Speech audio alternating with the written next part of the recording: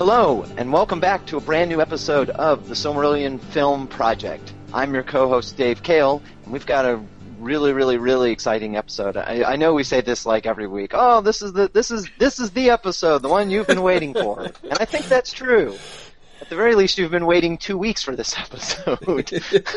But no, this one is like, I feel like from day one of doing this, people immediately start saying, so, how you guys going to do the music of the Ainur? How you going to do the Ainulin delay? And I feel like we've been delaying or putting off talking about that because we were like, I don't know how the heck we're going to do that.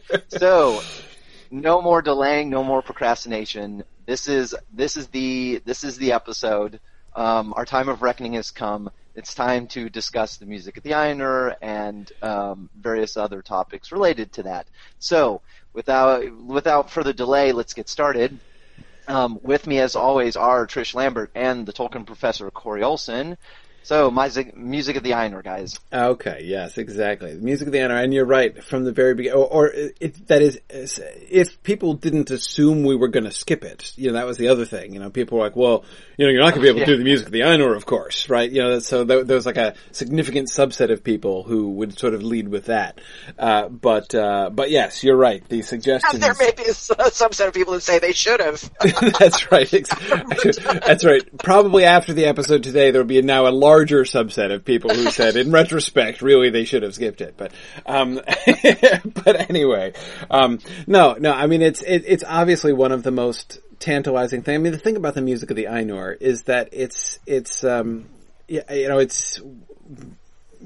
of the most, sort of thought-provoking and really just sort of beautiful stories that Tolkien wrote, and it's one of the things that has been most consistent from the beginning of Tolkien's work through the end of it. I mean, you can see the versions of the music of the Ainur from the first version that he wrote in the Book of Lost Tales all the way through the version that gets into the published Silmarillion.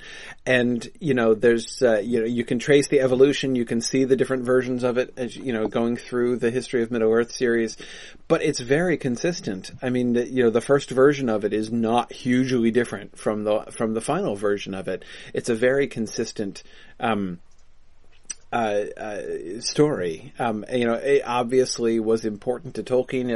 It's obvious that this was a thing which, the sort of vision that he had for it originally, and that vision didn't really change. So, I even for that reason alone, the fact that this has always been this kind of central core concept which has lurked behind the whole rest of the story. And I say behind because, of course, it's always been detached from the whole story, right? It is never fully integrated. It's kind of floating out there on its own. But nevertheless, it's always there. It always remains there. And I can't possibly imagine skipping it for that reason. I mean, it would be sort of easier in some ways just to start in Arda and move forward with the story of Arda. But I think that just because the Ainulin delay is going to be really hard doesn't mean that we shouldn't do it. So anyway, so that's what I'm looking forward to that today. This is normally the time in the episode when we do, review and going over stuff from the last episode. I think a lot of that is sort of stuff that we're going to do some of that as we discuss the frame today anyway. So I think I'd rather just kind of roll that into our normal discussion, since what we were discussing last time is going to become relevant, especially today as we're thinking about how we work the frame in. Cool. Well, then before I launch into, there's sort of one thing I want to focus on from the book depiction here that's, I think, especially important for us to be thinking about as we think about how we actually approach this in an adaptation. But first, let's do announcements time, before I totally forget to do it. 3 announcements I want to make this week. One is to reminder. I think I've mentioned this before in Film. At least I've mentioned it in several other places. So I want to make sure that I mentioned it here, and that is the upcoming regional event that Mythgard is sponsoring. The Mid-Atlantic Speculative Fiction Symposium, which is going on at the University of Maryland. So, right in the, on the Maryland side of DC, on Saturday, October 3rd. So again, Saturday, October 3rd, you'll get a chance to meet Verlin Flieger. I'm sure you guys have heard the news about the new Kullervo book that's being published, that Tolkien's basically his first work of prose, essentially, and how that's being published. It's been published now already in Europe. It's going to be published in America in the spring. Verlin Flieger is the editor of the book. She's going to be there and talking about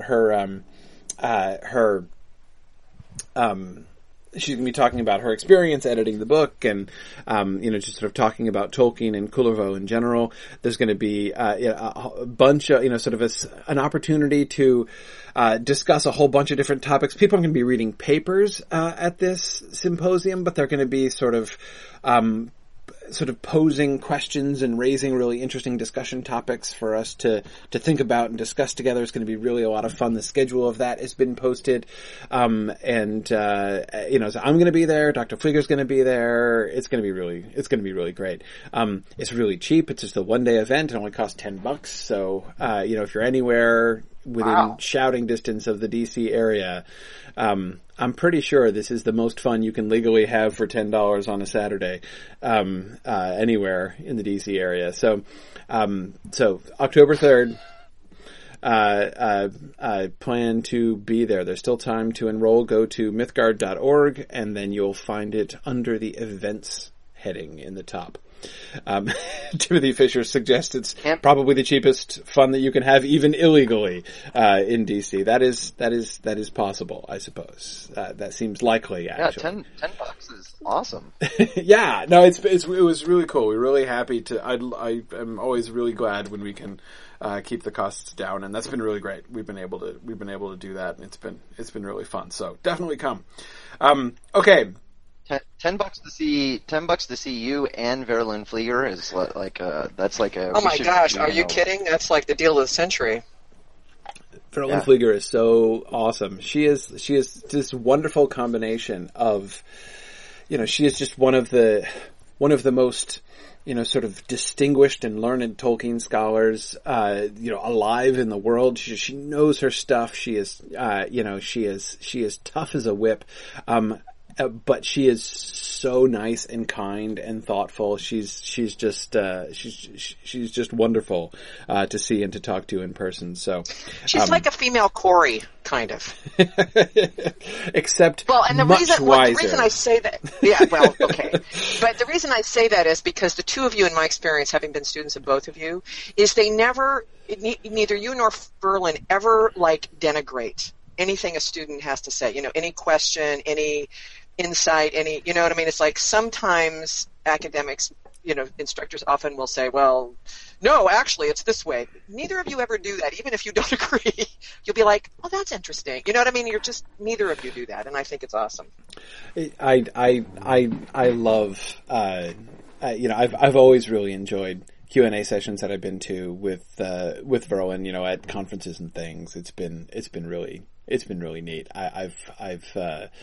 I just love, not only do I love talking with her myself, but I love, watching and listening to her interact with other scholars and other students and people and stuff. It should be great fun. And yes, Thomas Johnson, by the way, and thank you, Thomas, for all the work that you've been doing. Thomas Johnson is one of the organizers, of this event, and is of course reminding me, to thank the University of Maryland's English department, who is very graciously hosting, the event. Which has been the chief thing that has enabled us to be able to keep the costs down, because we're not having to pay for an expensive venue. We're getting to be hosted by the University of Maryland's English department, which is fantastic. So, wow, yeah, that's a heck of a deal too. It is. It's lovely. How very I feel like for some reason that seems like a surprise. No. No, it shouldn't be a surprise. Good. Other announcements. So, this coming week, next Wednesday, the 16th, at 9:30 p.m. Eastern Time, we have the beginning of our next Mythgard Academy class. The next elected book that we're going to be discussing our way through is Jonathan Strange and Mr. Norrell. So excited. I'm so excited for this. Yeah. I think even if you haven't actually gotten to crack the book yet, you should still come to this. Because I think just listening, especially to the first class, you're going to want to crack the book. It's a great book. It's a really remarkable book, I find. I mean, I really do. I really enjoy the book, and even more than simply just enjoying it as another fantasy work, I find the whole premise of the book to be completely remarkable. The way that Clarke has really entered into... I mean, it's one thing to tell an alternative history story in which you are kind of going back in time and doing essentially a convincing sub-creative job of bringing us into that particular time. It takes place during the Regency period in the early 19th century in England, but the way that she has actually basically encoded that through the entire, not just the vocabulary, but the entire style. I have read a lot of 18th and 19th century literature, and I find it really convincing. She absolutely nails it. And I mean, even the pacing of the book, which, there's so many people, well, okay, not so many, there's several people that have been, as I've been talking about this, have been complaining like, the book is really slow moving, and I'm like, I know, isn't it awesome? I mean, it's just like a 19th century novel. But I mean, this is why a lot of modern people don't like 19th century novels anymore, because we want like faster paced thrillers than they, did generally in the 18th and 19th centuries. But it's, she's so uncompromising in her maintaining. Well, like Karita points out, she includes footnotes, which is like, it's like you get these footnotes. Oh, the footnotes are awesome. In the book. Love the footnotes. Yeah. Love the footnotes. So yeah, anyway, there's much to talk about. I'm not going to go off and talk about the whole book here tonight, but it's definitely, I'm really excited about this. Yeah, Wednesday. We'll talk about the whole book on Wednesday. Yeah, well, no. But, we will talk about the first 6 chapters on Wednesday. So, it's a long book, and then we're going to talk about the miniseries afterwards. So, we're going to start it next week, and we're going to be going through it basically Christmas. So, but definitely start reading chapters 1 through 6 for next Wednesday night. So that's why. And our final announcement is sort of a big, exciting general announcement. You may remember that in the last 2 falls, we have had our big Mythgard and Signum University fundraiser, and we are doing that again. That is coming up soon. We're going to be starting that on Hobbit Day, on Bilbo and Frodo's birthday. We're going to have a little kickoff event, and we're going to do some live Tolkien readings and stuff. It's going to be really fun on that night. And then we have a whole bunch of events scheduled during the course of that month. They're going to be special. In addition to the Jonathan Strange, Mr. Norrell class, we're going to have some special Mythgard Academy events. They're going to be special talks and lectures and discussions and lots and lots of things going on. Our day-long webinar, our day-long webathon at the end, as we've been doing. It's going to be really cool. And we also have some special film related events scheduled. That's right. Yeah. In fact, Trish, we had one that was just confirmed, right? Yeah, as a matter of fact, I mean, it's just a little thing. Yeah. It may be hard to get people to wait, we didn't mention this to Dave, did we? No, I don't think we did. Oh, yeah. He might not be interested. I don't know. Yeah. Well, I don't know. Check and see. He's going to have to be there. So. That's right. Yeah. So, so we just got confirmation that on the 13th of October, we're going to be hosting a live session and interview with film related discussion, with Jim Butcher, author of the Dresden Files, and the Codex Alera. Oh, what was that? What was that noise? I think Dave just fell off his chair. Not only that, but we specifically told him about Film, shared the link with him and said, would you be interested in talking adaptation, your opinions of the Jacksons films, your experience of the Dresden File adaptation, and if you want to talk a little on the film, adapting film, and he said, sure, happy to. Yeah. I guess that could be fun. Hello, Dave. Are you fanning yourself? I know. I guess this could be fun. Yeah. Yeah,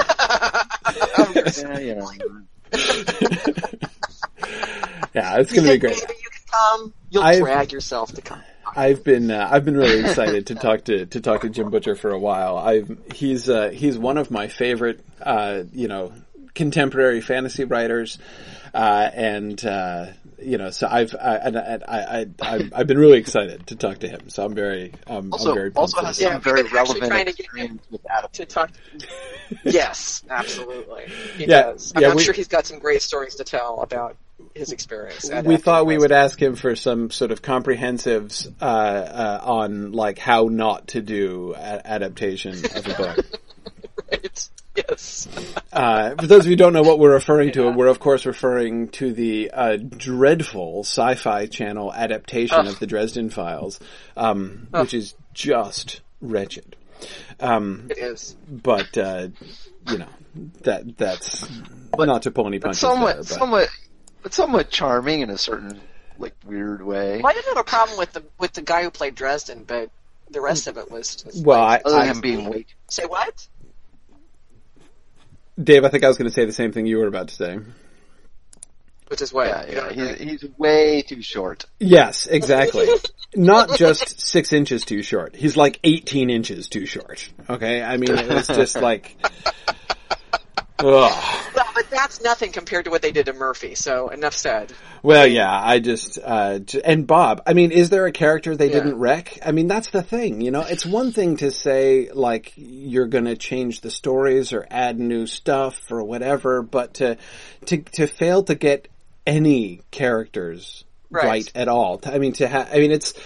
I just don't understand. Again, making changes is one thing, but to say we're gonna adapt a story, except we're gonna change all of the characters and we're gonna change all of the story. So really, we're just gonna be doing a completely different show, except we're gonna be using the names from the book. I don't get that approach at all. It doesn't make a lick of sense. It's just we're just gonna basically deceive people into thinking this has something to do with Jim Butcher's books, but it really doesn't. Questions will be answered on the 13th of October. Exactly.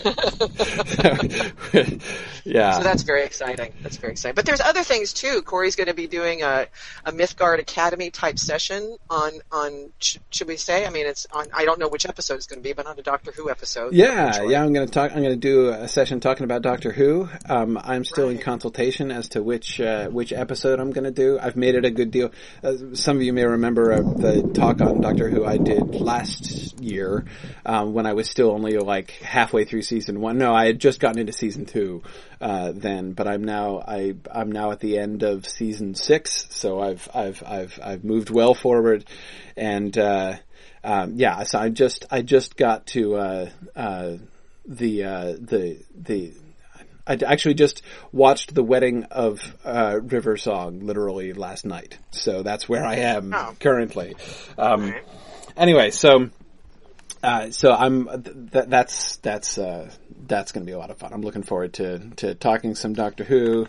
It's going to be great. And then we have, under the guest lecture series, we've got some, Serena Higgins is going to be talking to one of our master's students on her thesis, which is going to be really interesting. And we have a Lotro theme thing, which is Where on Middle Earth is Wiggins. That's right. We're going to be doing some... bouncing around Middle Earth and talking about some of the things in game. Yeah, we're going to be looking at the different adaptations and places. It'll be fun, especially if you've never been in the Lord of the Rings online or haven't in a long time. I'm going to be kind of bouncing around and doing some careful looking at some of the places, some of the sort of the chief places from the books, and to look at sort of how they've depicted it and worked it into stories in Lotro. It should be really fun. So, yeah. So that's great. And then, did you already mention that on the 31st we'll be having a long session? So on yes, Halloween, we're doing. Will be a long session. Our webathon will be doing a whole bunch of different stuff. Yeah. So stay tuned for that schedule. Okay. Yep. Anyway, I'll shut up now. Go ahead, Corey.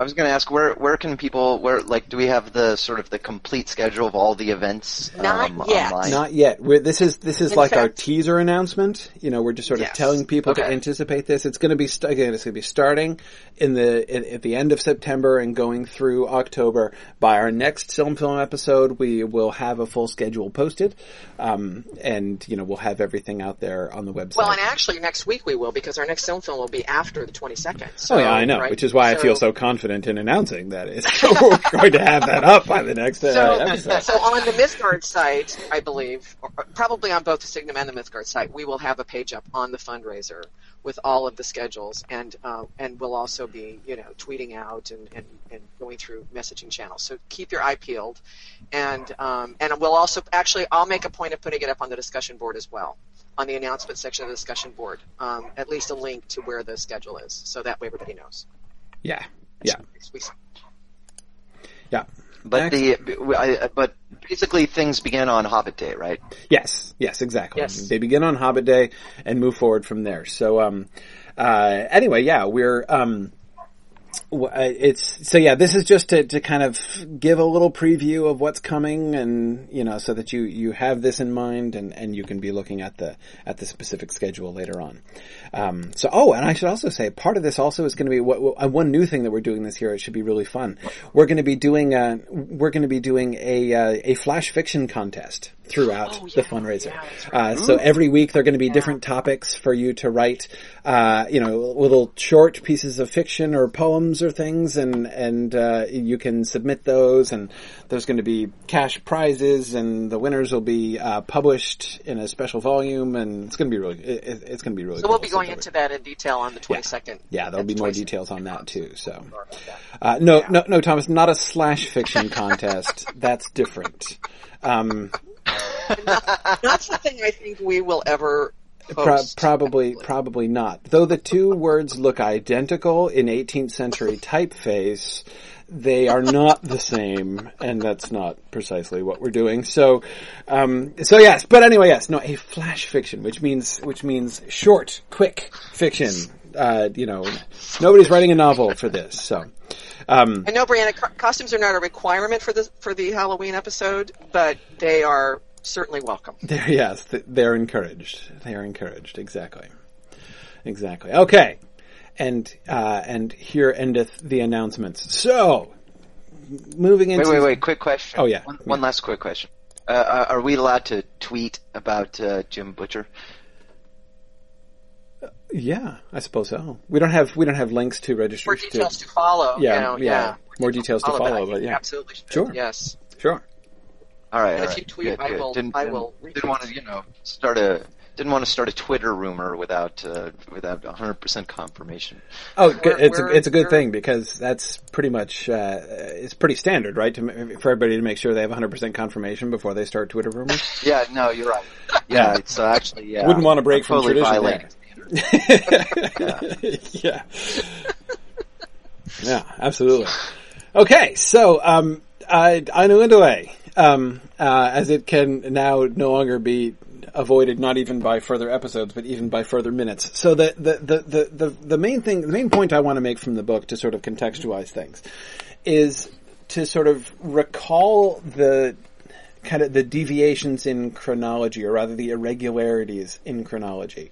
When you look at the Aino Indole as it's published, one thing, of course, that you notice is that there's overlap between the Aino Indole and Chapter 1 of the Quenta Silmarillion, because they're really different things. They're not designed to be contiguous. So, of course, it's not just a question of, well, we'll do the Aino Indole this week, in Episode 1, and then we'll start with Chapter 1, in Episode 2, because that's not how the chronologies work.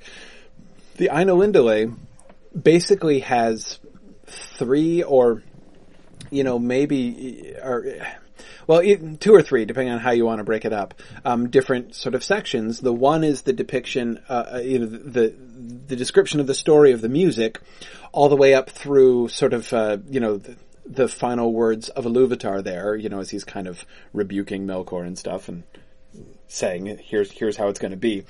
Then we have the vision that they get, and a bunch of sort of, thoughts and discussions that go along with the vision, such as, for instance, Ulmo's conversation with Iluvatar about the rain and the frost and things, right?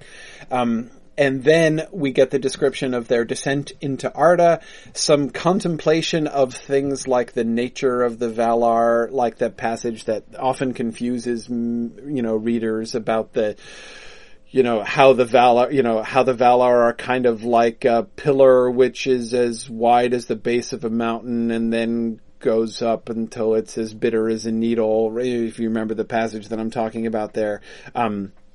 As well as the passage about their forms and the genders of the Valar and stuff. So, there's all that stuff there. And then we get the sort of summary in the end of when the Valar descend into Arda, what they find there, and how they are shaping Arda and warring with Melkor. That in my mind, the latter portion certainly. The part when they descend into Arda, I think that's definitely episode 2 stuff. I think episode 1 has to end no later than the descent into Arda, as far as the sort of non-frame content of the episode. But even for the other stuff, I think that we have to be sort of careful about what we include and exactly how we do this. And the main thing that I guess that I would say, I think that the nature of the Ainulindalë, the stuff that's covered in the Ainulindalë, I believe actually lends itself very, very well to discussion within a frame. That is to say, had we decided not to have a frame story, I have no idea how we would do the Ainulindalë. But with the frame story, it's actually going to make it, I think, a great deal easier. Because a lot of it comes across very comfortably as a story that's being told, and even clarifications that are being given. And I think that we can work that in, especially in the context of the frame that we have planned. That is, the sort of the generally kind of pedagogical frame of Elrond teaching young Estelle stuff. As I was rereading the Ainulindalë this morning, I was, it kept sort of popping up in my head very clearly. I'd get to a passage and I'd be like, oh, well, it's obvious, like the question that Estelle asked to prompt that particular explanation. And okay, yep. And here's another question that popped up, and there's the answer to that question. So I think that works. I think that frame works really naturally. And as I said, I think a bunch of these things would have been almost impossible to talk about, if we hadn't, been doing a frame. So let me sort of start off, our questions from last time. How are we going to introduce the frame?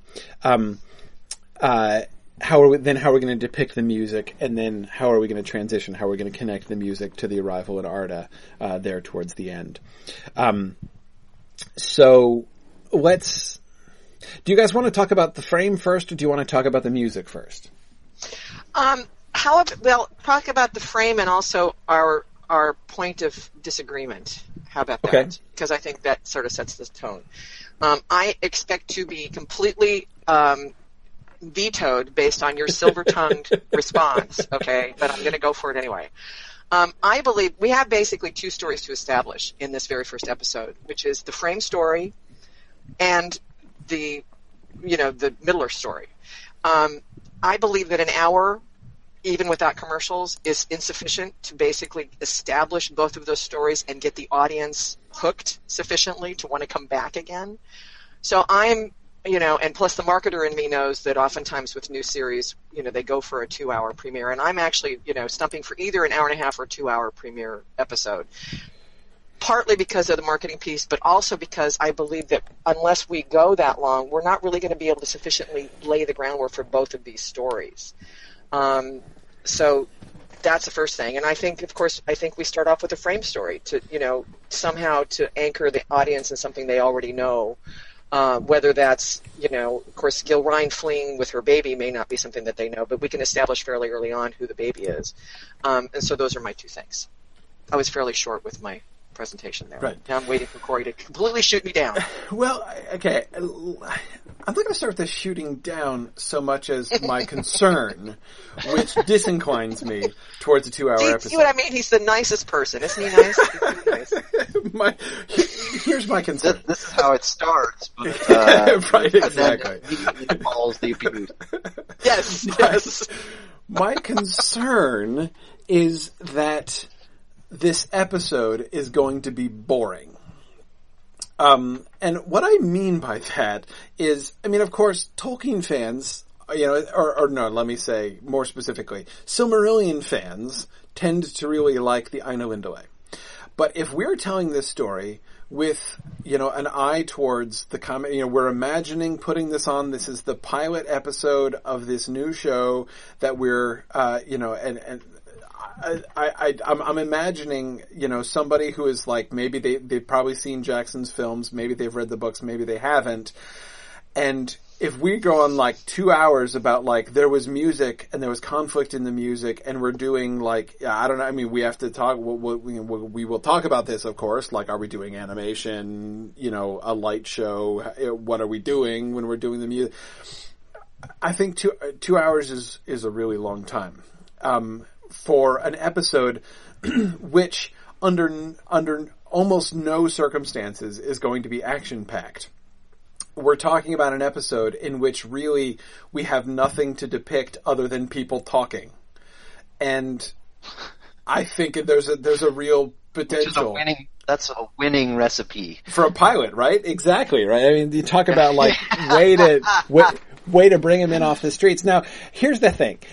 I feel that we have to be cautious. Like, we can't go too far in the direction of being like, but how are we going to appeal to people? Because I think that's how really, in my opinion, that's one of the ways in which really bad films and books and things happen, when you're focusing all the time on like, but how do I make people have fun, rather than like, just tell your story, just do your thing. And if you do your thing, if the thing is a good thing and you're doing your thing, just focusing and pouring yourself into that and making it as awesome as you can make it, other people will probably find it awesome too. But if you start thinking about like, how can I specifically appeal to these people and to those people and put that together, I don't think it's likely to come out real well. So I'm not saying that we sort of need to compromise or put in like lots of extraneous CG action sequences or anything like that, or scantily clad women or anything of that sort. All I'm saying is that. Oh man! sorry, I just totally submarined Dave's entire speech he was just about to make. But anyway, but no. The point is, I don't think that we need to sort of compromise the vision. We should do the music of the Ainur, but I'm not keen to extend it. I think that everything that we need to do could be done in an hour, and I would kind of like to not draw this out too much. Again, especially since because I feel like if we draw it out, we'll be drawing it out primarily with more exposition. And I think the boringness factor is going to loom larger the more we do that. Now, I had an idea, okay. One little idea for how we could further sort of moderate the potential boredom factor, and that is no. Again, not CG violence, not sexually provocative images. No. My suggestion is that we have the potential resistance or impatience with the beginning of this story, because it's impatience that I sort of dread, right? People being like, what, is this going anywhere? Why do we need to know all this? Why are we being told this like, vague and sort of curious story about music and conflict within the music? Is this going anywhere? What do we need? And I think that we can sort of disarm that to some extent by actually including it within the episode itself. Tolkien does this kind of thing a lot. Like Bilbo in The Hobbit, of course, is the greatest example, right? When you read The Hobbit for the first time, you are at all, like sort of fantasy worlds and, these kinds of things are strange to you. Well, you have a companion in Bilbo Baggins, right? Bilbo is also resistant to these things and these things are strange to him. And he is sort of pretending that he fits in when he really doesn't. And so we as readers, have this delightful sort of representative within the narrative, in Bilbo. And I think that if we have people who are inclined towards impatience with all of this lore stuff that happens at the beginning, I think that we could help to diffuse that by giving impatient people a representative within our narrative as well. And my suggestion for that would be Gilrain. And that's where we can sort of begin the sort of the subplot of the tension between Gilrain and Elrond that we were discussing last time. If we have her basically, like she's okay with the idea, of course, of the education of Estelle, but she does not think it's off to a very good start. And, and she is sort of wondering what the point of all this is and why, he needs to be being taught all of this elvish lore. So anyway. Yeah, well, that's kind of where I was heading with this. Is there, first of all, I think, at least I've mentioned before, and Nick Palazzo reminded me that, we may spend more time on the frame story in this first episode than we do on any other episode. Yes. With possible exception of last episode. So there's a lot of story that we can cover in this first episode. And given the fact that the music of the Ainur isn't super drama-packed, can the drama reside in this episode in the frame story? And even further, can we somehow create a parallel of what's going on in the music of the Ainur with what's going on in the frame story? That's maybe a little bit of a stretch, but is there a way we can do that? In the sense that we have, sort of, tension. I mean, in my mind, the sort of the interesting thing there is that we have kind of the tensions within the frame, especially with Elrond and Gilrain being sort of the central or the sort of the two poles of that tension. And that can in some ways kind of echo some of the tension that's going on. But I mean, it's not going to parallel it exactly because of course we don't have like right. There's no Melkor figure, there's nobody who's, right. Gilrain isn't going to try to take over Rivendell and, there's not going to. Well, we could have Aragorn be like, mulishly stubborn about something, as a, 6-year-old kid, and she could tell him the story about Melkor as a cautionary tale. If you're not careful, you could end up like this. That's right. Yes. I haven't tried that, with like a 10-year-old. Do you want to end up banished to the void? Huh? Is that what you want? Yeah. Yeah. Or chained for centuries. That's right. Exactly. Please do try that. Yeah, let us know how it goes. Who knows? Yeah, exactly. David Baxter said in connection with my comment about, there being so little action in this first episode, he says, it's a show about nothing with elves. Yeah, exactly. That's right. Yeah. What do we think, having had it, this is one of the places that I want to do, as I said earlier, I want to kind of roll in the coming back to our stuff from last time during our main talk, and here's one of the first points of that.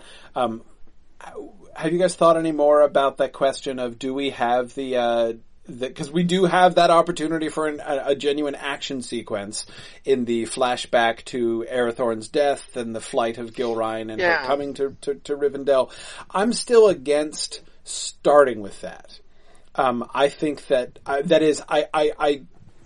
don't Well, for one thing, I think that if the scene opens, if like the very first thing we get in the show is that action sequence, it's going to be pretty misleading for the rest of the episode, and really the first few episodes.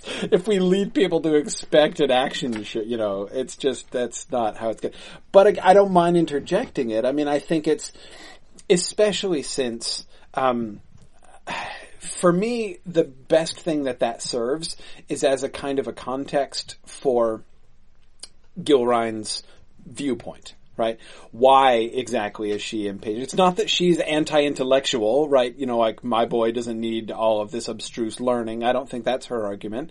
I think that her point is, like, basically, the question is more, what are their goals, right? She wants him to be prepared for the life that he has to face. She wants him to be grounded in like this, the stuff that he needs to know in order to survive, the stuff that, and grounded in the traditions of their people. And, as we said last time, her biggest problem is that she feels like he's being raised like an elf, or raised to think like an elf, and she's going to be objecting to that. But by the way, I was thinking, again, as I was rereading the Aina Lindale this morning, I had two other, sort of thoughts that I thought would would work really well directly in the narrative. One is, as I was just listening to Martin Shaw read the Silmarillion, I was thinking, the narrative register of the Silmarillion is actually kind of perfect for Elrond. I would actually kind of like Elrond to talk that way. Like kind of archaic, kind of formal, a little bit stuffy, right? Especially when he's storytelling, he doesn't have to, his conversation doesn't have to be in exactly that mode all the time, though I think it should be still sounds sort of formalized and archaic. Again, that even his conversation should be enough to make an impatient mortal be tempted to roll her eyes, I think. I think that would be fine. We don't have to depict Elrond as like a total fuddy-duddy, but it seems to me likely that he would have, that his register of speaking would could be really different. But anyway, certainly when he's storytelling, I feel like many a casual reader has been tempted to roll their eyes while reading the Council of Elrond. Yes, exactly. Because I mean, his speech, how he talks in the Council of Elrond is not that different from the narrator of the Silmarillion. No, yeah, it's actually quite. I've never done that comparison explicitly, but you're right. Like, it's actually quite similar. It is a very good fit. Yeah, so I mean, just as I was listening to the Aina Lindale, I'm like, yeah, I could totally see Elrond saying that. And then when I got to the place where it talks about the children of Iluvatar and says, now the children of Iluvatar are elves and men, the firstborn and the followers. And I'm imagining like, oh, Gilraine would not like that, right? So like, just like have Elrond say exactly that. And at that point, Gilraine really could roll her eyes, in his depiction of of men as merely like the followers, and her being like, what are we, like a postscript on this story? Like my son is supposed to be the king of, a king of men, and you're like, training him to think of men as some kind of afterthought, right? And this, So yeah, I think there are some ways that we can sort of make use of that. So I do think the central drama, in as much as there's going to be drama in this first episode, the drama really does kind of have to be in the frame. We have a lot of frame to do over the course of the whole first season, so we don't want to shoot all of our bullets in the first episode here, but we do. But I think there's a lot of setup to be done. I think a lot of the themes, maybe, like this whole Gilraine versus Elrond thing, we can set that up in the first, like you're kind of talking about. And there might be some other themes, too, that we'd want to maybe set up as far as the story in the first episode. Right. Yeah, so the idea of, Gilraine being there in the room, I don't know if anyone else is there, but at the very least it's Elrond, Gilraine, and Estelle who are in the room as, Elrond is telling the stories. So shots of Gilrain, and not that we're going to be going back to the frame constantly throughout the central narrative, but again, I think that's going to happen more in the first episode than usual, just by the nature of the Aino Indole. It's just the only really contiguous story, like constant story that needs not to be interrupted, is the story of the music itself. The rest of it is all just snatches and bits. And again, and I think works really well, fits perfectly into the context of a sort of a back and forth between Estelle and Elrond as he tells the sort of the start of the story. And by the way, for the record, my thought is that Elrond's perspective on the whole tension with Gilrain thing is that he just feels like she's being impatient. That's like, his mind, he would say, though I don't think he's ever going to necessarily come out and say this, that, his intention is not to raise Aragorn as an elf, but to make sure that he has an understanding, that he, from his point of view, thinks that Gilrain is just far too quick to dismiss elvish things as sort of relevant to humans, and sees humans as sort of just existing independently, and even perhaps with an eye towards, I don't know, even if Gilrain is sort of more pragmatic, even potentially. That is knowing, like, look, the elves are fading. He's got to establish himself, and he's not going to have, this whole elvish tradition is all great and everything, but he is a king of men and has to establish his realm among men.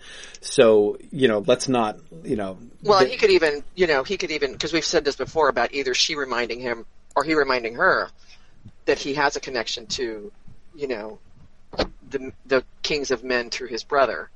Sort of no, I haven't forgotten Gilrain. I have, I have my own connection, or I don't know, something like that to say. Or she says something like, I think we said this before, like she throws in his face or something like, don't forget that you have, a connection to his, I don't know, something like that. Right. Yeah. I mean, Karita exactly Karita was just saying, it's an interesting thought to consider Gilrain listening to the story that touches on or explains why there is suffering in the world, when she has been widowed and left to raise a king. Exactly. And it's one of the things that I think, it's one of the mistakes, I think I would say, that I would suspect Gilrain of making, that she feels that she is more in touch with suffering than the elves. That she's been out in the world and she's experienced, and they've been shut away in their little, hideaway here in Rivendell, where they're closed off from the realities of the world, and everything is beautiful and peaceful, and evil never comes there. Remember, that's what Tolkien says in The Hobbit. Evil does not come to Rivendell. So represent how short the memories of men are. Exactly. And I think that's one of the things that can change over the course of time, that she recognized, that it's one of the things that she would grow in as a character, to sort of recognize, okay, just because your suffering happened much longer ago than mine doesn't mean that you have not, experienced as much pain as I have. But at the beginning, I think that that's kind of where she is. That she feels like, I'm the only one around here who's actually experienced suffering. And I don't want, and that's why she's resistant to this very sort of distant theoretical, in the beginning of days, this is what happened and it doesn't really matter anymore kind of education.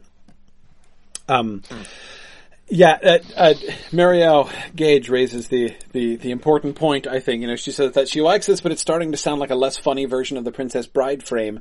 Yes and no. Yes and no.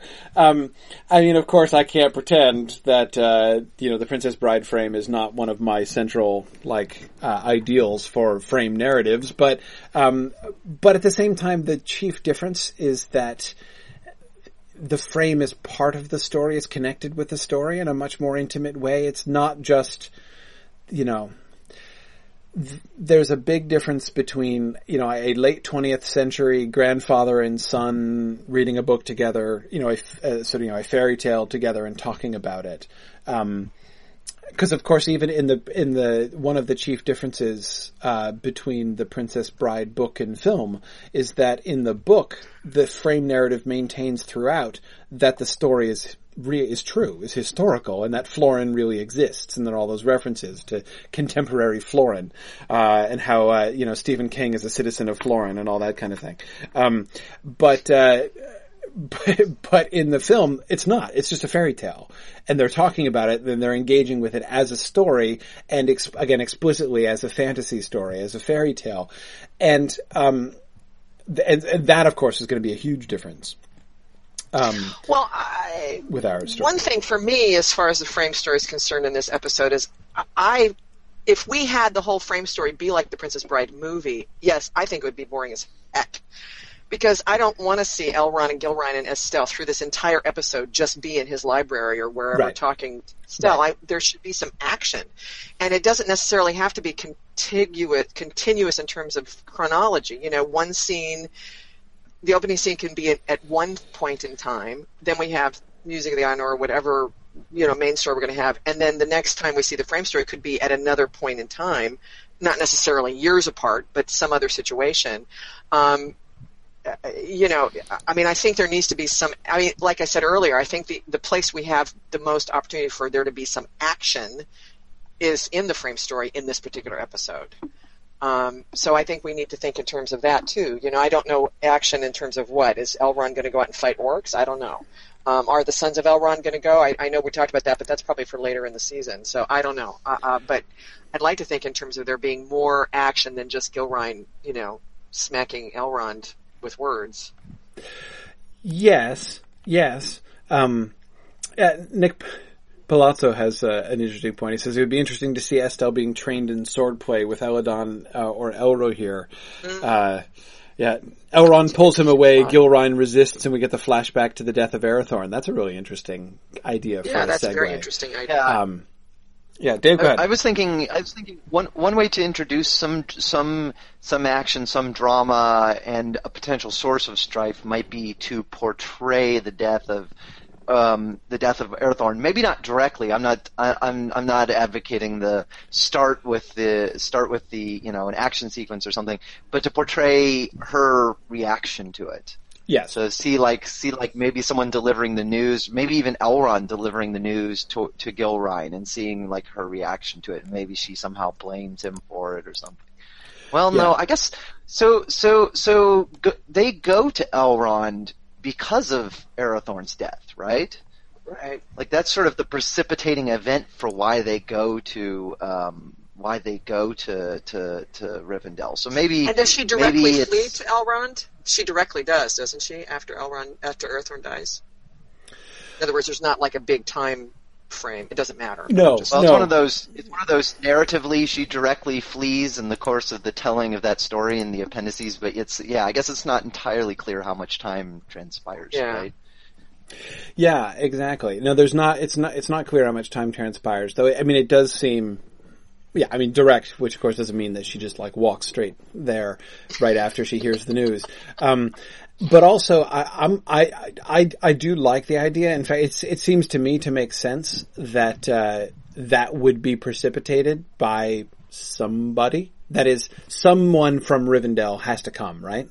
I mean, maybe Gilrain on her own is just like, my husband is dead. What should I do? I know. Go to Rivendell. Because it's not a standard thing. It's not been done before. I mean, there's no indication that any other previous chieftain of the Dunedain was ever raised in Rivendell. It's not like it's a thing, right?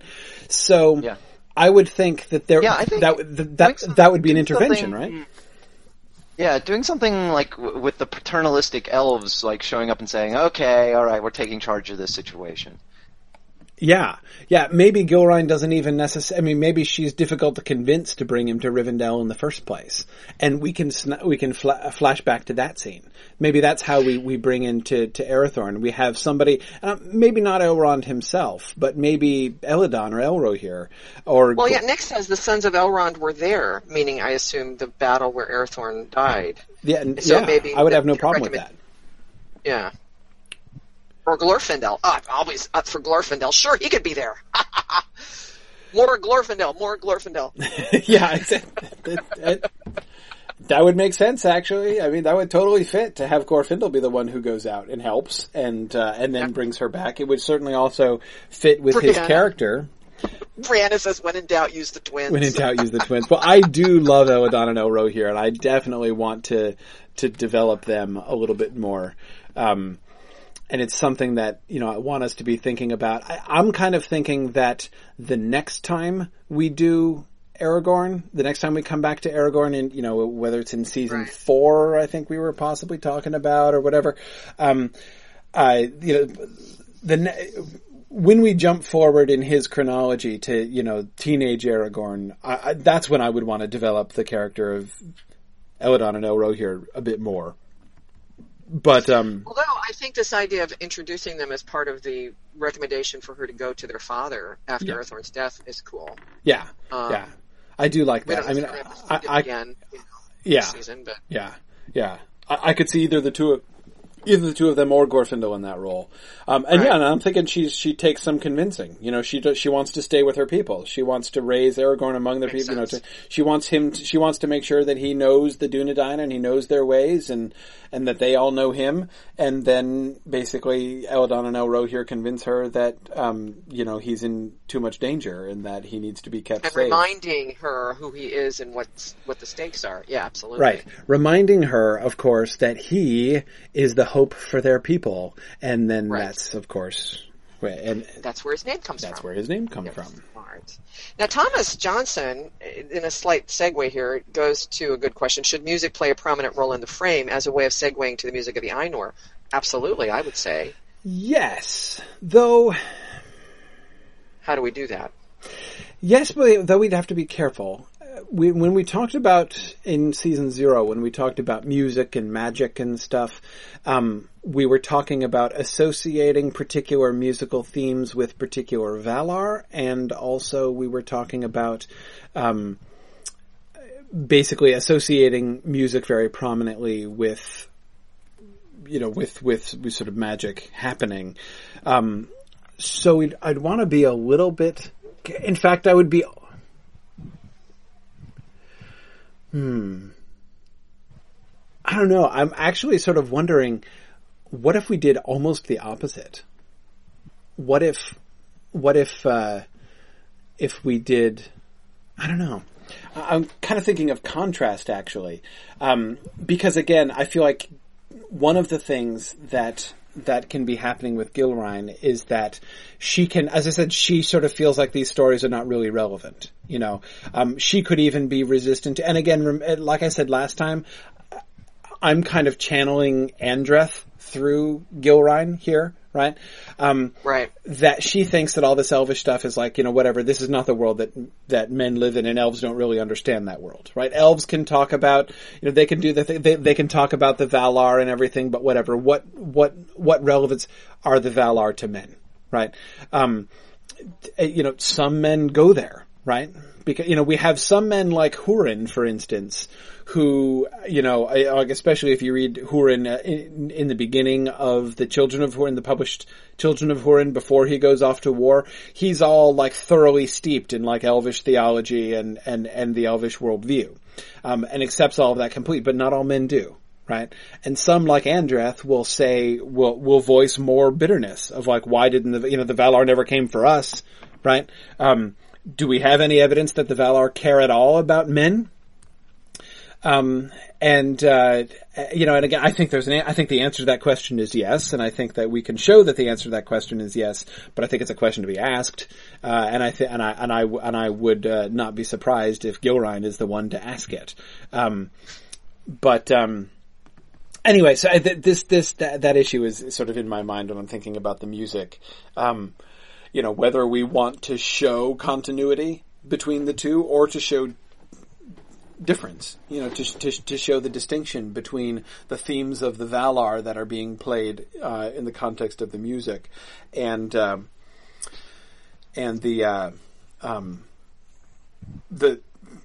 more contemporary world, the Third Age world. Putting these two things together this is a challenge. It is a challenge, and this is why I tend towards, and again, I know this, coming back to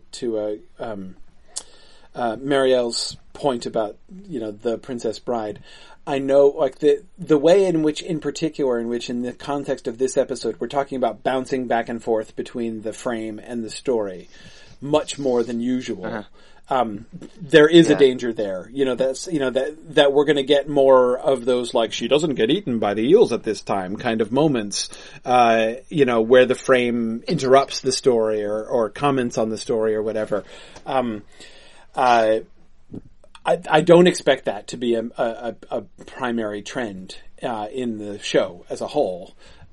But in this first episode, I do think that that's going to happen. And I think even thinking about the sort of the role of this episode as a pilot episode, I think that even that's kind of important, because one of the things that we really want to establish is the frame story is a story on its own. Like, we want people to be understanding that it's a story and that it's a drama and they should care about those characters and they're not just there for the purpose of exposition. And that those stories are connected with the stories that are being told. And, so that they have so that when we do an episode where we go back to the frame barely at all, they won't have forgotten it. And we can then, having planted those things, we can then just kind of bring them in very briefly and quickly later on and yet still accomplish things by doing that. Okay. Well, so I think the opportunity presented by trying to do this is to address some of those questions that you were raising, like sort of the Andrith point of view, which is all this Valar stuff seems really, really, like, basically irrelevant to us. That it's just happening on this different scale, like. They're thinking about the music and these big events and sort of the overall arc of history and all that, and what relevance does that have to my day-to-day life? And they don't actually care about, the men of Middle Earth and that sort of thing. I think that's sort of the opportunity presented by both this episode and the entire season, which is like sort of trying to unify those two things, sort of, like the sort of the mundane nature of everyday life, and then sort of, like, what relevance do these sort of unknown, godlike figures across the Western Sea that nobody in living memory has ever seen or talked to, and there's no evidence of them actually playing any kind of active role in our daily lives, and why should we care about any of that? They're not interested in us. Yeah. Hey, I just had an idea. Okay. Let's end the episode with the music of the Ainur, not begin it. That is to say, we build up to that. The story of the music and the conflict and the and Melkor's rebellion, and so that's Elrond's response to the question, how is any of this relevant? Why do we care? So we start off with the more vague Valar things, right? So we have him to, say, like, Elrond can do basically like the very, very introductory stuff, right? There was Iluvatar and so we go basically the first paragraph, basically. That there were the Ainur, the holy ones that were the offspring of his thought, and they were with him before aught else was made, right? So he does this, and then Aragorn asks questions. Right? Maybe we sort of end that with him saying, with Elrond saying, like, and they descended into the world, Arda was created and they descended into the world. And then he asks questions about the nature of the Valar, right? So we can have him ask the questions. Again, the questions that were coming to my mind when I was reading this, he's gonna ask questions, when Elrond talks about them coming down into Arda, he can ask questions like, how do they fit. Like I thought they were talking. Why are they coming down into the, you know, isn't this world really small and aren't they really huge? Like, how are they coming down? And then, you know, he can give the explanation about the, kinds of questions a small child would be asking. Absolutely. The pillar that, you know, the pillar that's, you know, until its peak is as bitter as a needle. And then he can ask, like, well, okay, but this would also solve the Princess Bride dilemma too, right? Like, if instead of bouncing back and forth, we just basically have mostly frame story at the beginning and then mostly Silmarillion story at the end. Exactly, because we're not going to visually depict anything there. That's going to be a conversation between Elrond, and it doesn't have to be sitting. You know, they can be. We can visually vary it by having them walking while they're talking. That's, of course, the very traditional pedagogical method, is to have these conversations while walking around, if you want to be all peripatetic and Aristotelian about it. But anyway, so his next question, Estelle's next question. He's such highbrow, isn't he? He's so highbrow. Peripatetic is such a fun word. They're going to have a dialectical. Exactly. Those are all fun words. Those are very fun words. I try to work the word peripatetic into conversation at least once a year. At least once a year. That's like a dead minimum.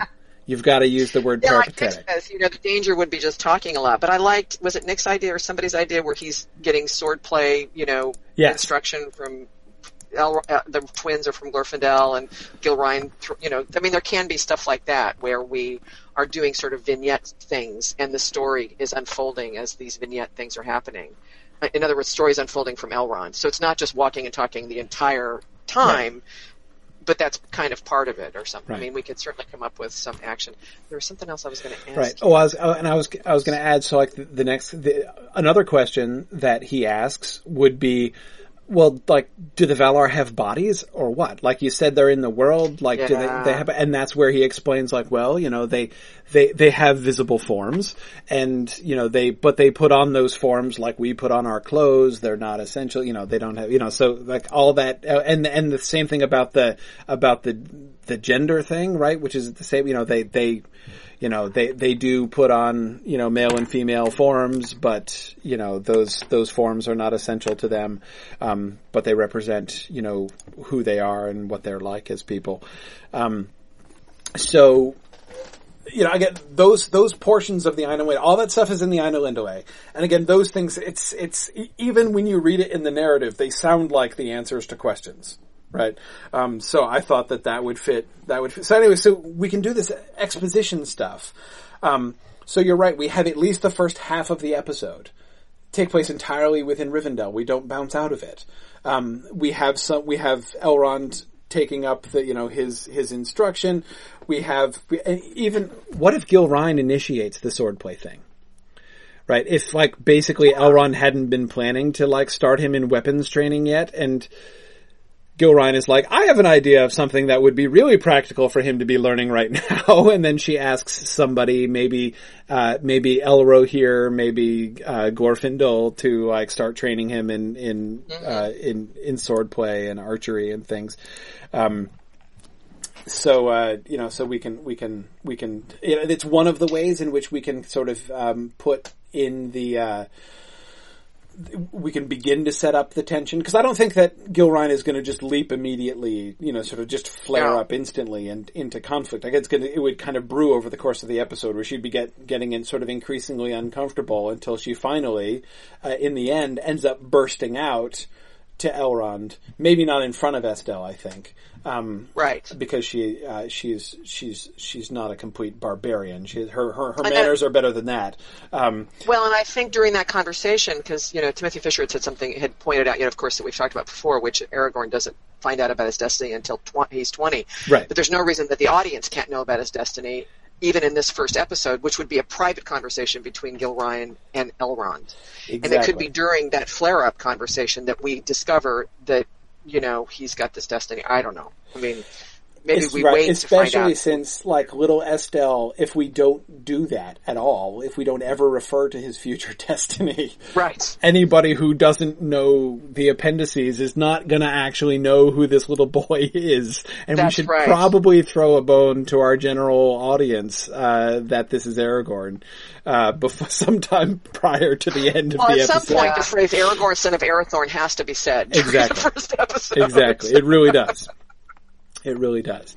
And you know, and, Probably we should tell the average viewer what's going on. yes, exactly. I guess. Exactly. Sometime in the episode. I mean, I think it can be far enough into the episode, that, like maybe Right. at somewhere like the halfway point, so that it's still kind of a cool reveal. But you know, though of course Tolkien fans will have known from the beginning. And even really careful viewers of Jackson's film will know from the beginning, because there is, Right. at least of the extended editions, because there is, you know, there are references to Gil Ryan. I mean, he's there at her grave, remember, in the extended edition, in Rivendell. Right. So, really I do keen think viewers of the Jackson version will know who Gil Ryan is, and therefore know who Estelle Hopefully. is from the beginning, But I do think this is good. I do think, you know, I do think that there may be enough drama / action / tension in this build up.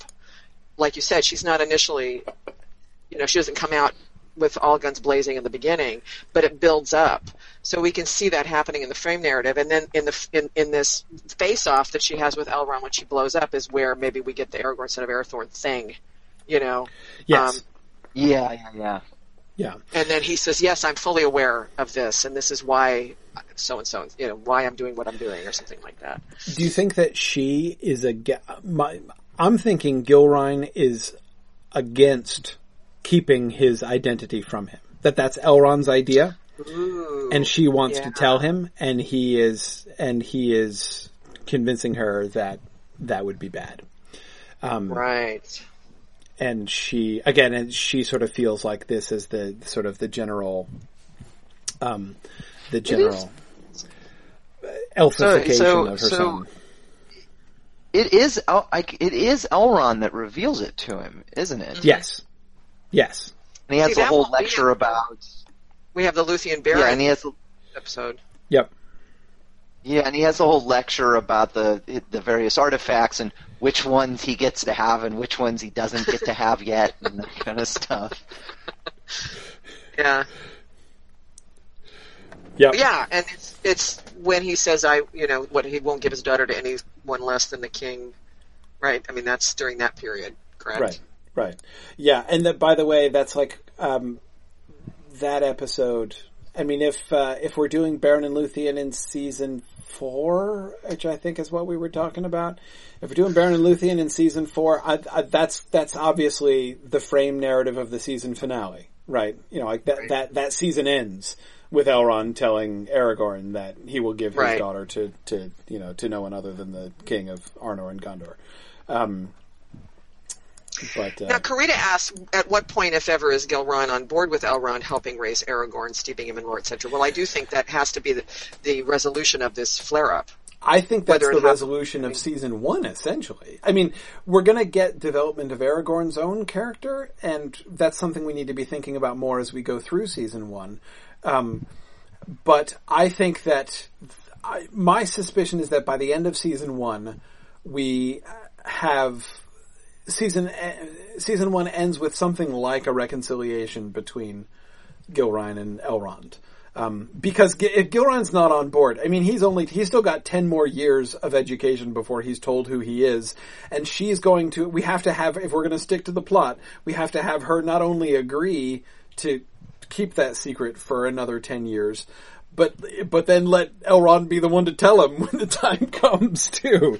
And so the implicit, agreement between Gilrine, and Elrond there has to come about. So I think bringing Gilrine around, and reconciling that tension. And honestly, I think that, we can kind of make that into thinking about the sort of bigger themes that's connected to, I mean, one bigger theme that's connected to is, of course, just the whole relationship between elves and men. It's one of the the sort of the different destinies of the children of Iluvatar. I think about the way in which Tolkien sort of digresses during these early chapters to talk about the fates of elves and men and how they're different, right? We're not going to have an expositional moment like that necessarily. But it can be one of the sort of, overarching themes, or rather sort of concepts established throughout the course of season 1. And that can be sort of more closely reconciled. But then again, remember the primary theme, of the actual First Age stuff, the Valar story that we're getting in season 1 is, it culminates with them choosing to go to war, with them, sort of being reconciled to the fact of conflict within the world and everything. So the idea that we begin, the Valar story begins with peace and ends with conflict, and the idea of having the Frame story beginning with conflict and ending with reconciliation is kind of cool, I think. And because it's through their understanding, through our understanding of how conflict came into the story and, sort of the root of evil in the world. And then at the same time, in the later period of time in the Frame, we see not just the same thing happening exactly, but we see like the next sort of chapter. Like, here is how conflict arises. Here is the hope for conflict, right? Here is Estel in the middle of that conflict, and we can see reconciliation and, in fact, humans and elves deciding to work together and be at peace. I think that could work really, really well. So I could see some kind of truce happening in episode 1 as sort of the resolution of that Frame story in episode 1, a truce. Perhaps an uneasy truce. In other words, Gilrain is talked into not saying anything to Estel. She's going to have to agree to do that, I think, in episode 1, right? To not say anything to Estel. But it won't be until actually the end of the season we see the full reconciliation, which is part of Gilrain's arc, right? The whole appreciation of the elves and understanding what Elrond's really trying to do and all that stuff is going to happen throughout the season. And then at the end, she's reconciled. Is that what you're basically thinking? Yes. Essentially, yes. Yeah, she has to go along with it. I mean, she has to, like, not tell her son right there, of course. But see, this is why I'm thinking we end the episode with the story of the music. It comes with not only her wanting to tell Aragorn his identity, but with her saying, like, you don't know what suffering, you're just talking about the mighty and great and wonderful Valar and how great everything is. You're telling him this, like, peaceful Rivendell fake, this is not how the world is, right? You don't understand suffering. How can you understand suffering when you're shut up in your idyllic little valley here? And that's when Elrond tells the story of the music and the conflict within the music. And ending with, of course, Iluvatar's speech about, how although evil exists, the will of Iluvatar will not be thwarted. So anyway, I think, I think that could work really well as the culmination of this episode and the way they interact. Now, so just to remind myself, we do have time passing in the Frame story. In other words, the Frame story during episode 1 isn't taking place all in one day, correct? Elfstel is growing at least some during the season, correct? During the season, yes. No, definitely, because at the very least we're going to have, we are wanting to encompass the whole scope of the story of The Hobbit. So we're going to have more than 1 year involved in the story. Right, that's what I thought. Because I think we talked about that, yeah. In fact, didn't we talk about maybe him... But maybe not necessarily during this episode, right? No. I said the season. Yeah. During the season. Okay. Not the episode. No, the episode, I think, would be a point in time, or, like maybe months at the most. Yes. Not years. Yep. Yeah, exactly. So, okay. How then we we have to talk about the music. How do we do the music? If that's how we're going to contextualize the frame. For that. No, we haven't. Okay. Let's review. We found a way to continue procrastinating. Yeah. Can you tell that we really don't want to make firm decisions about this point? Okay. How do we do it? Well, all right. Let's review the major options and the suggestions that people have made. A lot of people have argued for essentially an animated thing. That when we get the story of the music, we get no voiceover, but we get it done. We get the story told in music with accompanying animations, which are probably sort of abstract in nature. A lot of people have been comparing this to Disney's Fantasia, essentially, to sort of illustrate the concept of what people are talking about here. Another possibility, of course, would be to do it with voiceover. What do you guys think for a visual concept? I assume we do have a visual concept. That is, I assume we don't just stay in Rivendell and have this done in exposition. We need some visual. I think we have to have... Even if we don't, I would be comfortable staying in Rivendell through the entire rest of the episode. But I do think the music of the Ainur, because we need to prepare people. If we never left Rivendell in the entire first episode, everybody would think that the whole... nobody would really we would have failed to introduce the central concept of the whole series, which is the frame and them telling the stories and the fact that the primary action of the show is going to be following the first age story. So we have to introduce the first age. So we have to get to the first age story within, inside the frame, not on the frame itself. Well, yeah, and we get a little visual change, which I think would be interesting to the audience. Yeah. Mm-hmm. But I don't know how to do it in any other way than a 21st century of Fantasia. Because we don't have corporeal bodies to deal with. Do we do it with colors? Do we do it with... That's the only thing I can think of is odd 3D shapes of colors. Let me ask, to me the really big question is, do we have Elrond doing a voiceover of the thing? Do we have any narrative voiceover, or do we try to just represent it musically and visually? Oh, I think you got to have a voiceover. I hate to say that, but how do you do it without somebody explaining what the heck's going on the screen? It could turn into some kind of really avant-garde performance. Right. But I don't think we want to do that. Also, don't we also have during the music of the Ainur, or either during or prior to it, this whole issue of Melkor going off on his own, being alone and being apart? That we save. That I think because I think we save for the Melkor episode, which we currently have scheduled, I believe, as episode 3 of the season. Okay, but that would be kind of a flashback, though, right? It would be, exactly. Episode 3. Okay, all right. Exactly. Okay. So we do. We go back to Melkor in the Void in flashback. My thought here is from this first episode, from the Ainur Lindalei episode, we strip out all of the personal interactions. We don't show Melkor in the Void. We don't show Ulmo saying, "Yeah, I think I'm going to go hang out with Manwë and figure out what he and I can do together." We don't do any of that stuff. Yeah. That stuff we save for episode 2, when we're introducing the Valar and so we can be doing. So this episode it ends when they come to Arda, right? Yes, that's where this piece of the main story ends. Okay. Yeah. I don't know how you can do it without a voiceover. I don't know how you can do it without. We better get an actor that's got an awesome voice. That's all I got to say for Elrond. For Elrond, yeah, because it would have to be Elrond's voiceover. And none of the Princess Bride stuff with Estelle breaking in with questions. Can't do that during the music.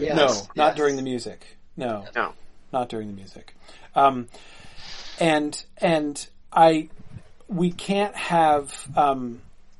We can't have people. I do agree with the people who have been saying we want to have the Valar be non-anthropomorphic because they've not even glimpsed. They don't even have but at the beginning before the elves awaken. That was a decision that we made. Yeah.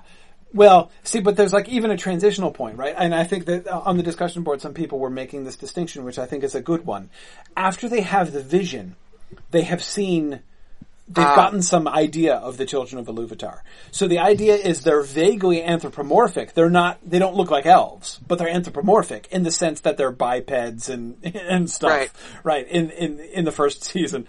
Actually, they could look more like dwarves, which would lead us up to Aule's forming creating the dwarves based on how the Valar created themselves. That would actually be really funny if the dwarves are actually like a John Howe-esque self-portrait by Aule, right? Exactly. Aule himself like, really just looks like a dwarf. Manwë, and I'm going to make this one look like Ulmo. And then when they see the elves, they go, "Oops." Oops. Yeah. Yeah. But anyway, so the Valar.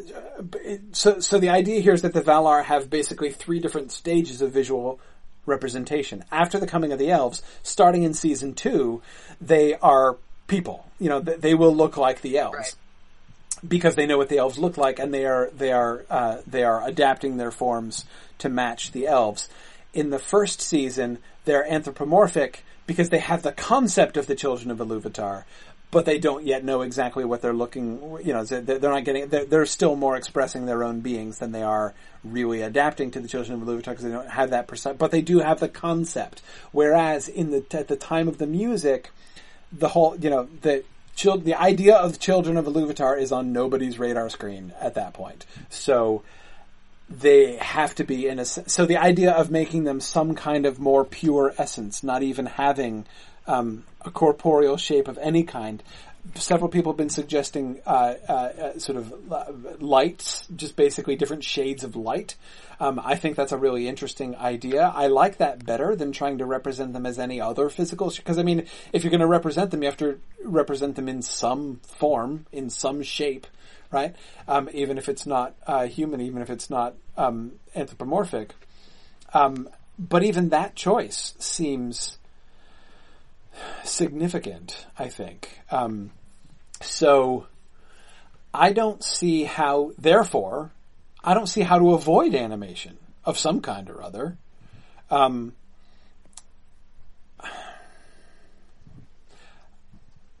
I think, because I mean, how else are you, if you're going to do any visual depiction, if they're not even going to be anthropomorphic, I mean, it's got to be.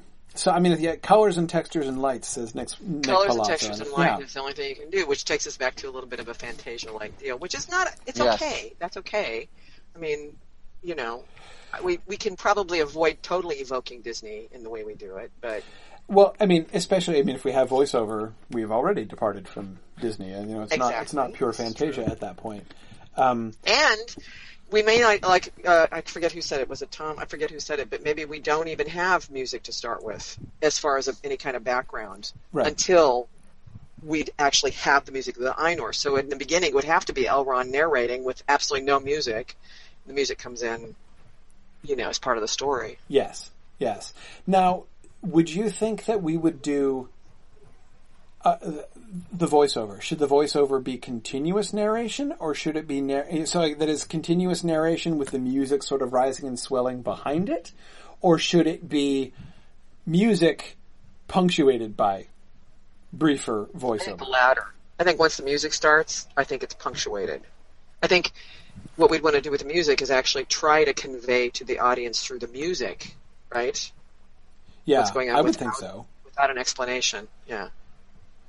And then for the people that didn't get it, Elrond can do a little summary at each point. Yeah. Dave, what are your thoughts on the voiceover? We should try to keep it minimal and focus on the music. Man, I'm really struggling with this.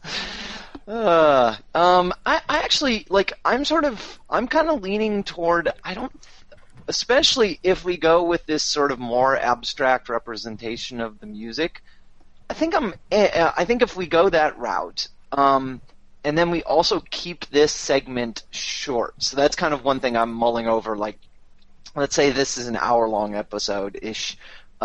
what fraction of it is spent on the initial frame story stuff, what fraction is spent on the actual music. I think if you actually keep the music relatively short, like let's say minimum or like maximum 10 minutes, probably less than that, more like 5 minutes, then having it just be like a brief story that's just told by Elrond, so even having continuous voiceover, I think would actually be okay. I don't think it would be bad at all. I think it would be tedious if this were like if we're sitting through half an episode of this. I suspect this point of view might be somewhat unpopular. I think we have some diehards who really want to give a really full treatment to the music and do maybe spend an entire episode of it and think it could be really beautiful visually and all that. I mean, I understand the central conceit of this podcast is we're supposed to be unfettered by reality, but I just can't help but think that for like engaging television, and especially for a pilot that's like your big chance to rope in viewers initially, I'm kind of thinking this episode should be mostly frame with a brief music vignette, and so in that setting, I actually think continuous narrative continuous voiceover would be actually perfectly fine, and I think ultimately would be more effective.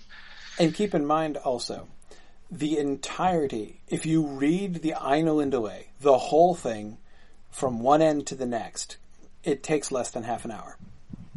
Right. The Martin Shaw recording is 28 minutes long of the unabridged Ainulindalë. So we're not talking. I mean, so even if you cut, and we're not even talking about the whole Ainulindalë here. No, we're talking about just the music. But you can read the whole thing in less than 5 minutes. So we're not talking about So I agree with you, Dave. I think we could extend it to, 7 to 10 minutes. By sort of giving some time to the music. I would kind of like to. I like the idea of the music and light, and giving some real play to having a bunch of the drama happening there, and then sort of I would want it explained in words. And I think the reason that I would have a really hard time giving up a voiceover is that I really love the sentences there. I love Tolkien's description of this. And I would want to use that language. But I would like to see, for example, when the Discord starts, I would like to see that presented on its own, just as the music. In other words, not with Elrond. It's like watching somebody give a PowerPoint presentation who reads their bullet points as if I can't read the bullet points for myself. You know what I mean? It's like, let's let the audience experience the music and experience the Discord and the music first. Yes. And then Elrond can come in and explain it. That's kind of...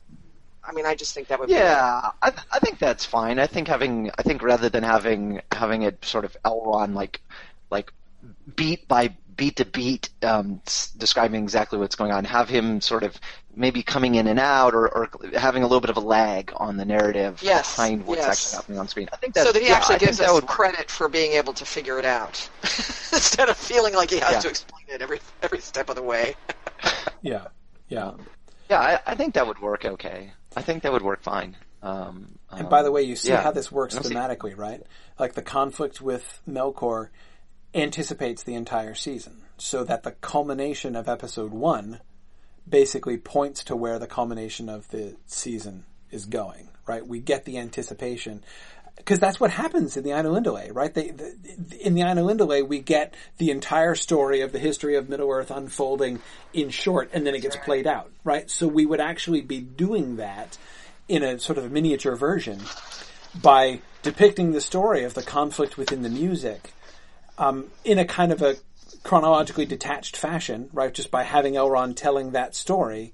And then in episode 2, we go back to the beginning of time and rejoin the Valar, and then show from episode 2, through episode 13, we show how that story, the story that is told in, less than 10 minutes by Elrond at the end of chapter 1, show how that's played out in time, basically over the course of the rest of the season. It would be a really cool way to adapt and represent that really abstract and difficult thing that Tolkien does in the middle of the Ainulindalë, where they see the vision of the whole history and then they come into the world and realize that they still have to enact the whole history, right?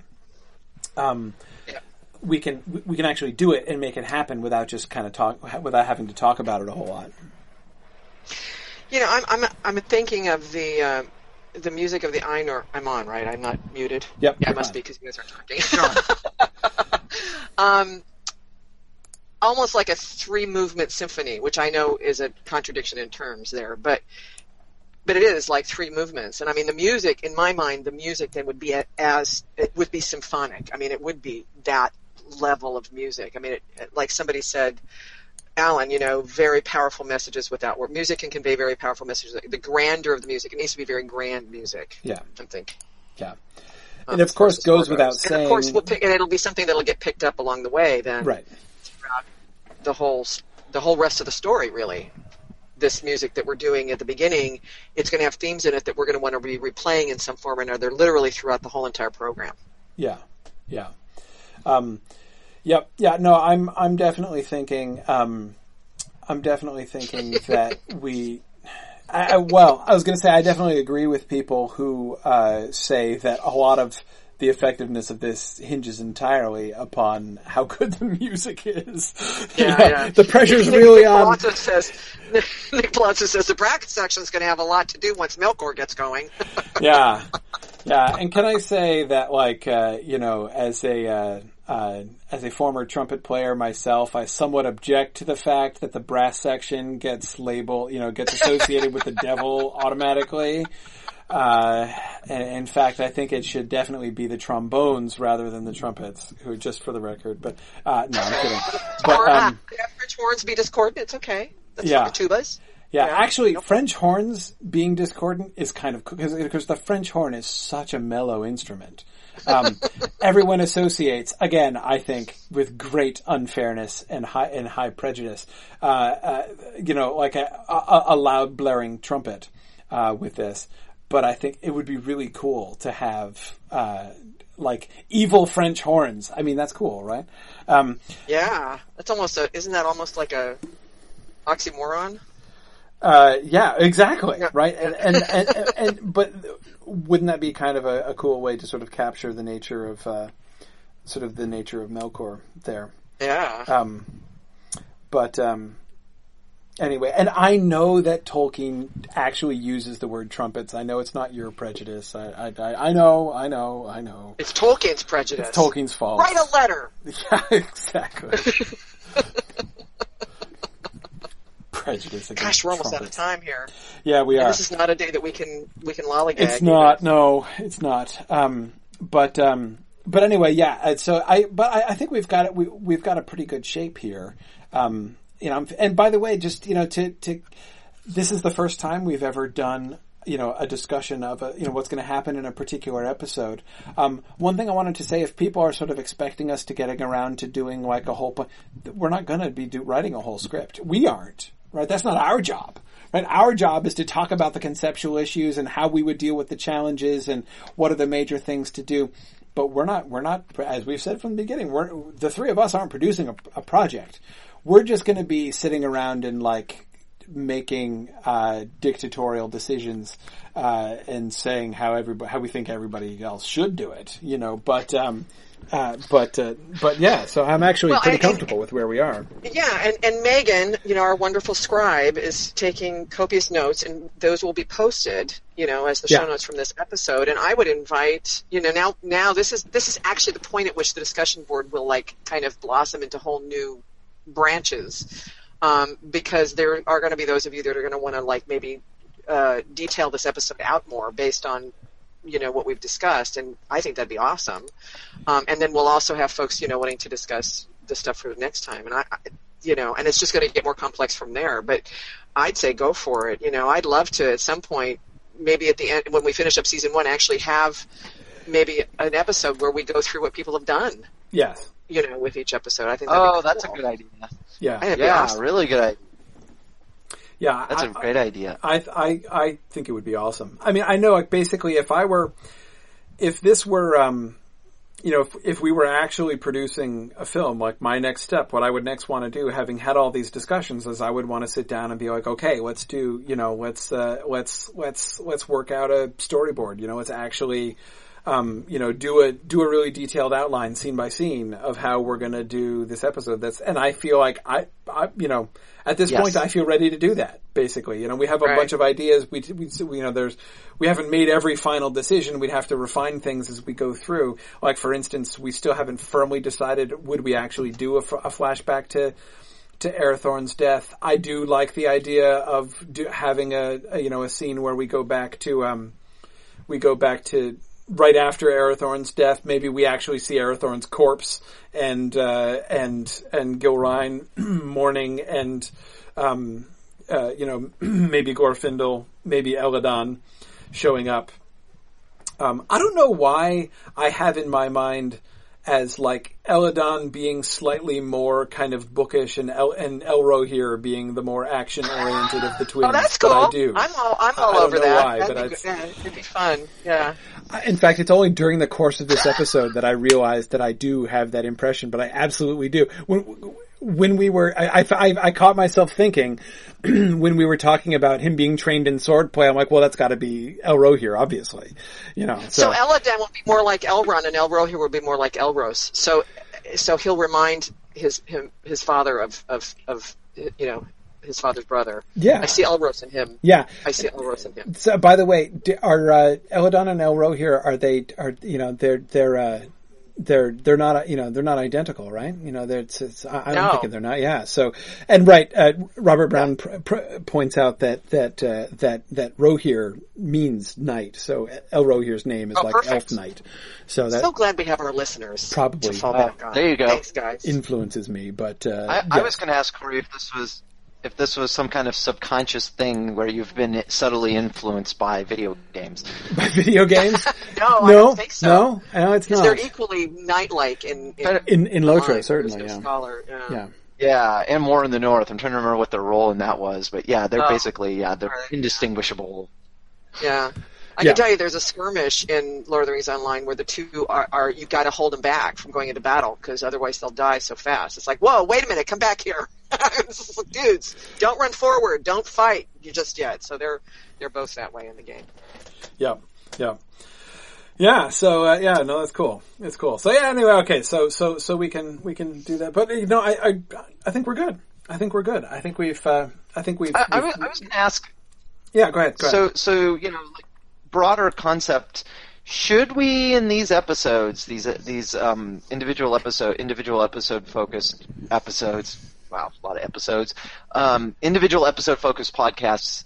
Should we try to produce something that looks a little more like an outline? Should we try by the end? Not today because we're running out of time. But should we try to get a little closer to a concrete outline? I have an idea. I think I have an idea.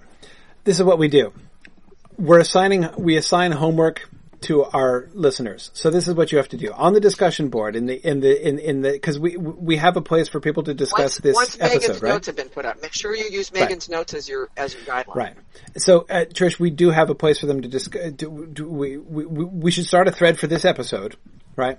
And our challenge is we want people to make of course, people, if you want to go off and do your own thing and do it a totally different way than we're doing it.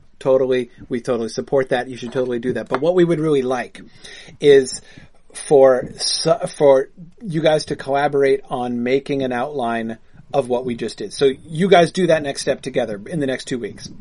And if you do that, then we'll start the next episode by going through that. So when we do our beginning of the episode review of last time, we will focus on going through the outline that the listeners have drawn up for episode 1 that we've just finished talking about. That'll give us a chance to go through it. So yeah, absolutely. So you guys do that. And then we will review it next time and see what we think. Now you need to tee up the questions for next time, right? Yes. The questions for next time. The reading for next time is chapter 1 of the Quenta. And also, you need to review the Valaquenta as well, because we're going to be doing the characterization of the Valar and stuff. The second episode is when we're really going to be introduced to the characters, to Manwë and Varda and Ulmo and everybody else. So the questions, the sort of the focus questions that I want to talk about next time. Well, my questions are kind of simple. I really have two primary questions. One question is how much frame and what's the focus of the frame, but the biggest question is, what are we talking about in episode 2? What happens in episode 2? What's the story? What's the story? In the outline, we had this, and I still think this is a necessary function within the scope of the whole series.